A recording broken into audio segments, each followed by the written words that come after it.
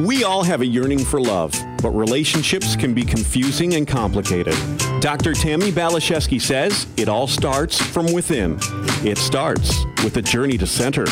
Here's your host for Journey to Center on Empower Radio, Dr. Tammy Baliszewski.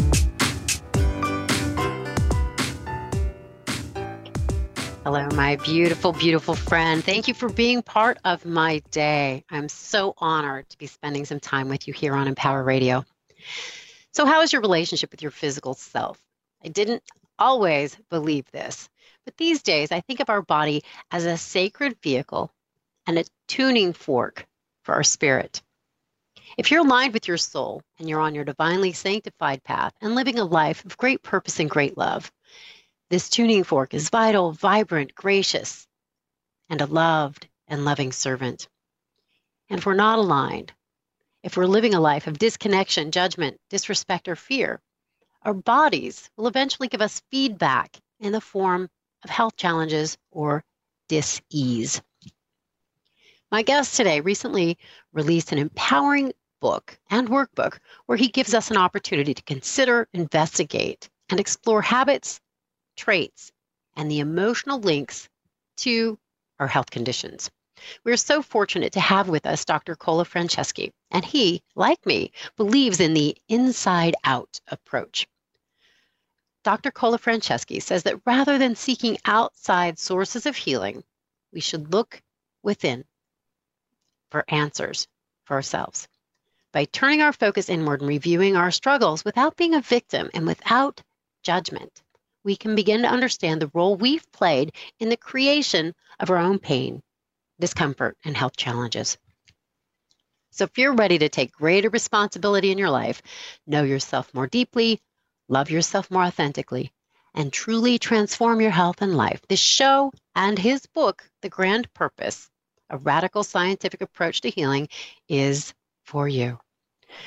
Dr. Mark Colafranceschi is a graduate of the National College of Health Sciences and holds a degree in human biology and doctorate of chiropractic.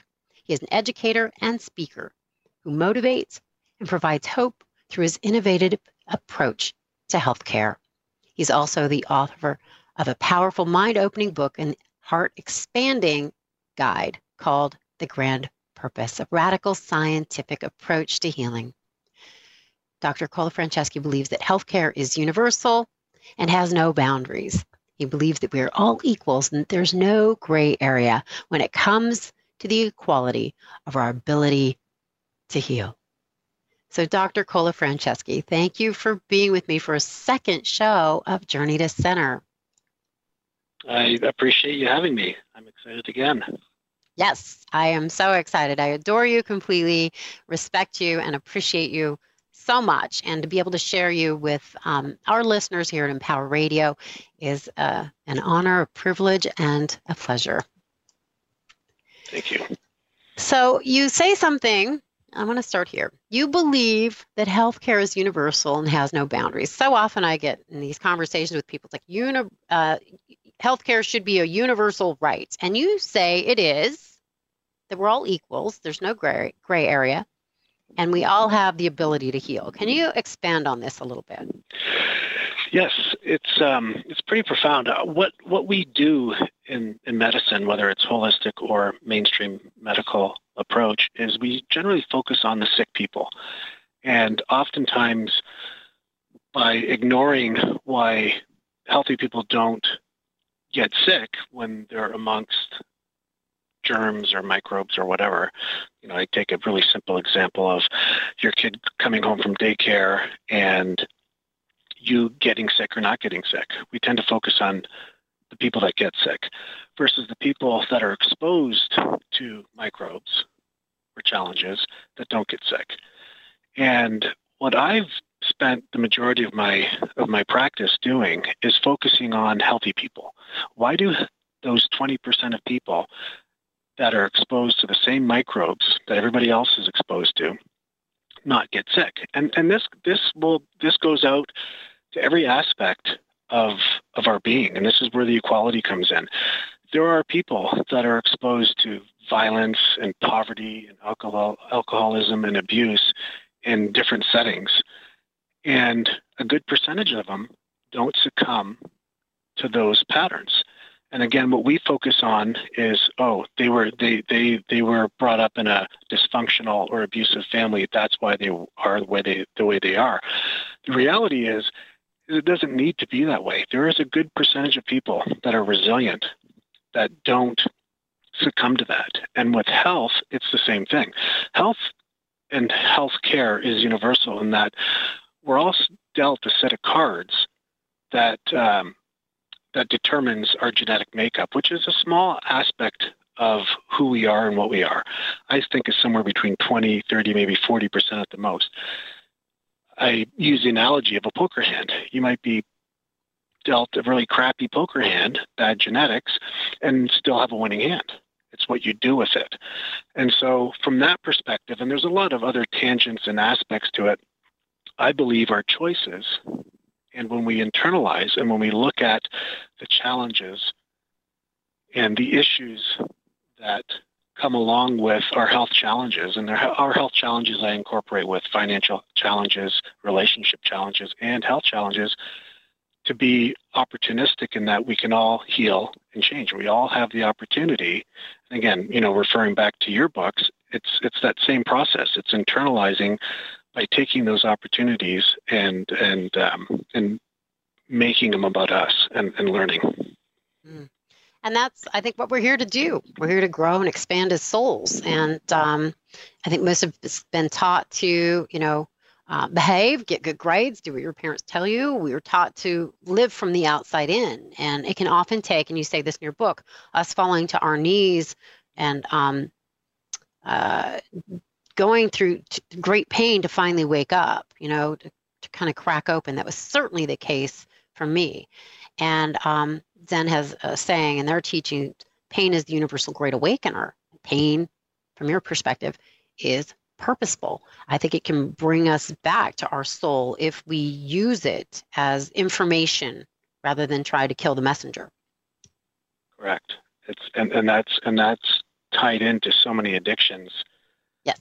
And that level of stuckness when we want to blame again on genetics, luck, or chance, mm-hmm. and not take that opportunity to become stronger. Yes.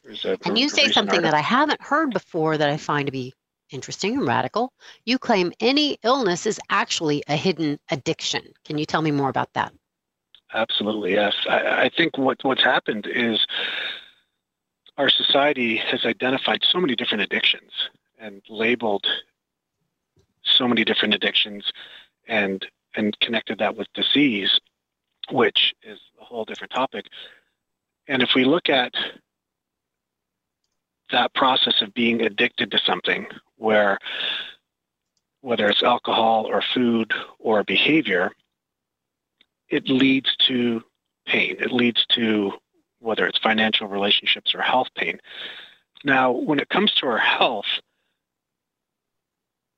we don't see those connections. We don't see how a food or a behavior has that connection to leading us to overeating, overstimulating, and that process of becoming sick. Our medical system is stuck on the proximate, identifying the symptoms, labeling the condition, and saying it's this virus or it's this inflammation that's causing your problem, instead of saying what caused that inflation. Yeah, go a little deeper. Mm-hmm. Exactly. Yeah, let's get to the core of this. Mm-hmm. It's really taking that saying, missing the forest for the trees, or missing mm-hmm. the trees for the forest, and taking those steps back to identify what it is that led you to choose those behaviors, that food.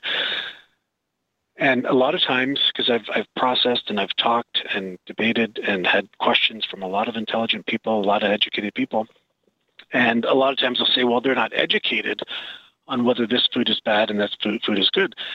And I say, not so. I remember growing up amongst Europeans that had very little to no education, that were exposed to margarine, and they say, there's no way I'm putting this food in our body. Something's wrong with this. Exactly. Something in my gut. And see, what I essentially believe And this is, again, not to say that a vice is bad and a virtue is good, is that when we have emotional blocks, they're painful. And so what our body tends to do is move away from pain or towards pleasure. Mm-hmm. And so when we don't know why or how something hurts, we don't know the solution, or we don't have the correct map on how to address that, we want that pain to go away. Yes. And how we make that pain go away is with the dopamine response with food, alcohol, or other stimulus, whether it's exercise or sex or internet or whatever it might be. And it temporarily masks that pain. Mm-hmm. And so what we fail to do as physicians is identify those characteristics, those patterns, those emotional blocks that lead people to destructive patterns. I went to a seminar, I remember it was about 18 years ago, and this doc, I think his name was Dr. Seaman, and he said, if I want to create heart disease, this is what I do. If I want to create Alzheimer's, this is what I do. This is what I eat. This is how I act. This is the formula for creating diabetes, heart disease, whatever the condition is. What we're focused on is the actual disease and not what created it. And so if we understand what creates it, which is emotions, which lead to choices, and those addictive patterns, man, it's so empowering. So empowering. And something else you get into that I think is just so very important, and it was a revelation for me when I first stumbled upon this years ago. The words we speak out loud or internally are the start of either health or illness. It's so true. And so again, and I probably for the first 18 years of my practice, I would tell people to change your thoughts, change your beliefs. And it's just absolutely impossible to change somebody's thoughts. Mm-hmm. If you change somebody's words, that's the way to get to their thoughts. And the exercises that we do, again, take repetition and a deeper understanding to undo the brainwashing that we have with our thoughts and our beliefs. When we look at our opinions, our judgments, and our projections of the world, of our partners, of our coworkers, that directs us right to change. And it's just amazing.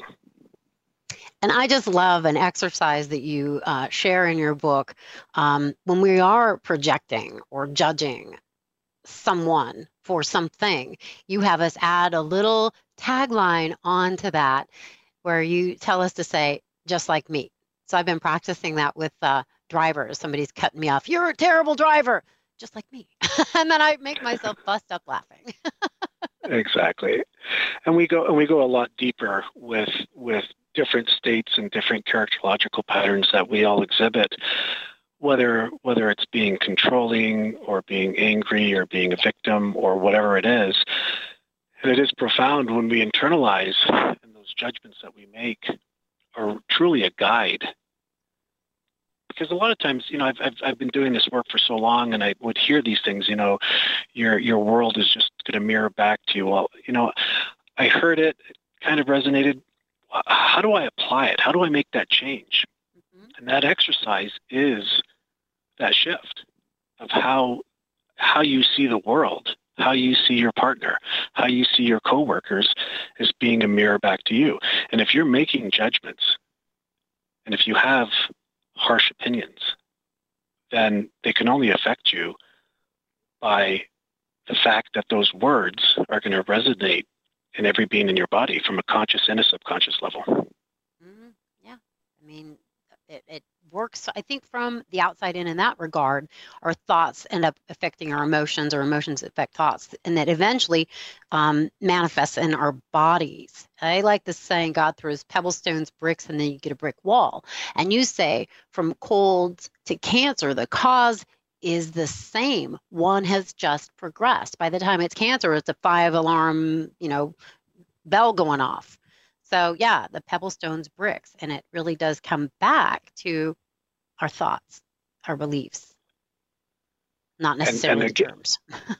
Well, and again, more importantly, that question of how do I change my thoughts? Well, thoughts happen instantaneously. You can't control a thought. You can't change a thought because of the fact that it happened. It is a subtle vibration of energy. It's real. Just like radio waves are real, a thought is real. Now, once it's manifested, you can't change it. What you can change is the words that you're using to manifest those thoughts in the future. And that again it's a big shift in a gentle way of saying, these are the words that are coming out of my mouth. Look at my life. Because again, our life is a reflection of our internal dialogue, our internal beliefs. So it is a manifestation. It is a mirror. So I love how you support people in being able to see this, take responsibility for it, and shift it if they're really ready.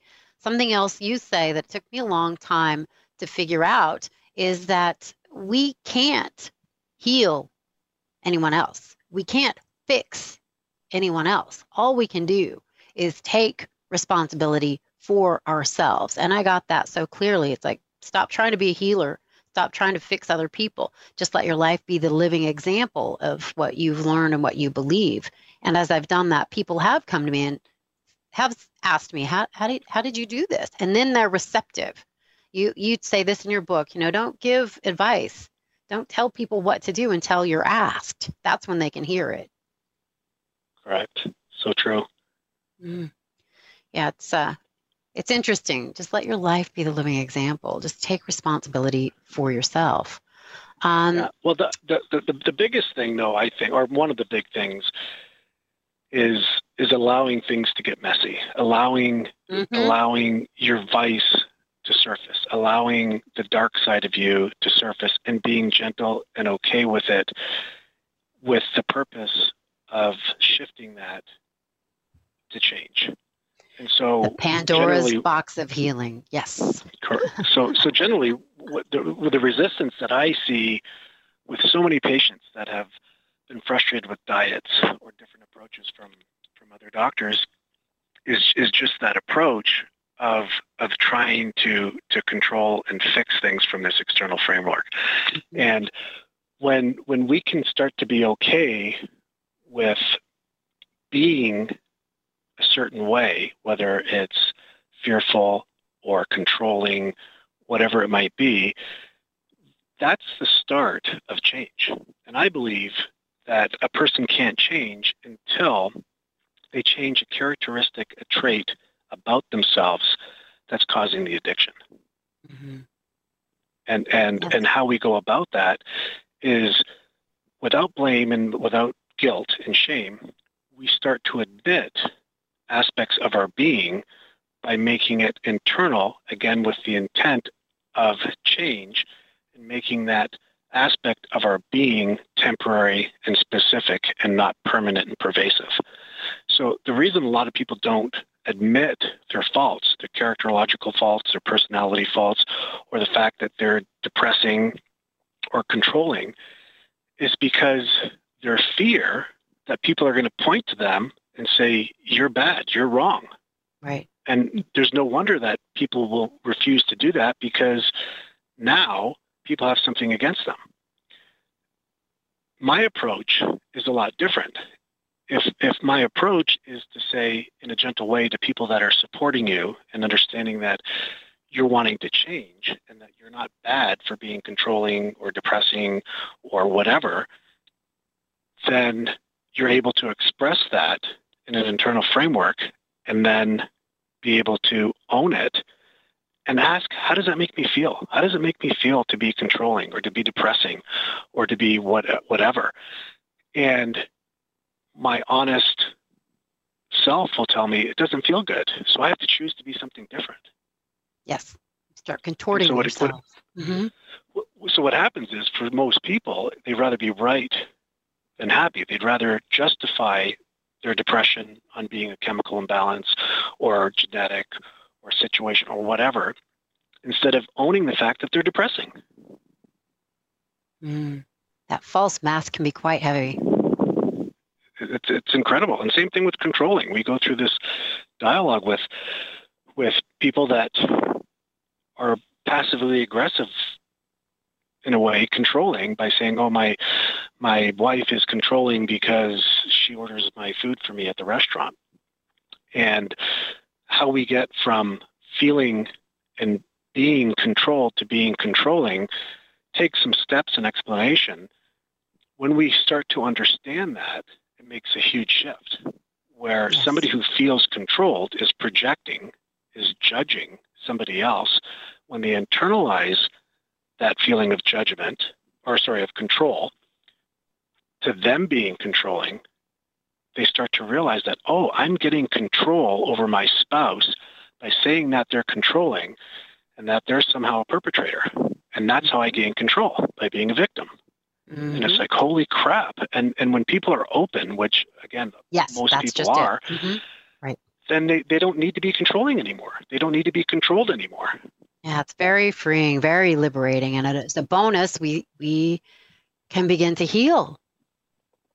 You say pain is purposeful, emotions serve a purpose. Either the emotion is bringing us toward our grand purpose or pushing us away from it, missing the mark, which is sin, which is an archery term, to miss the mark, to come from fear. And I love how in your book you do make references to the Course in Miracles. It's something that I really relate to and resonate with. It's like coming from love or coming from fear.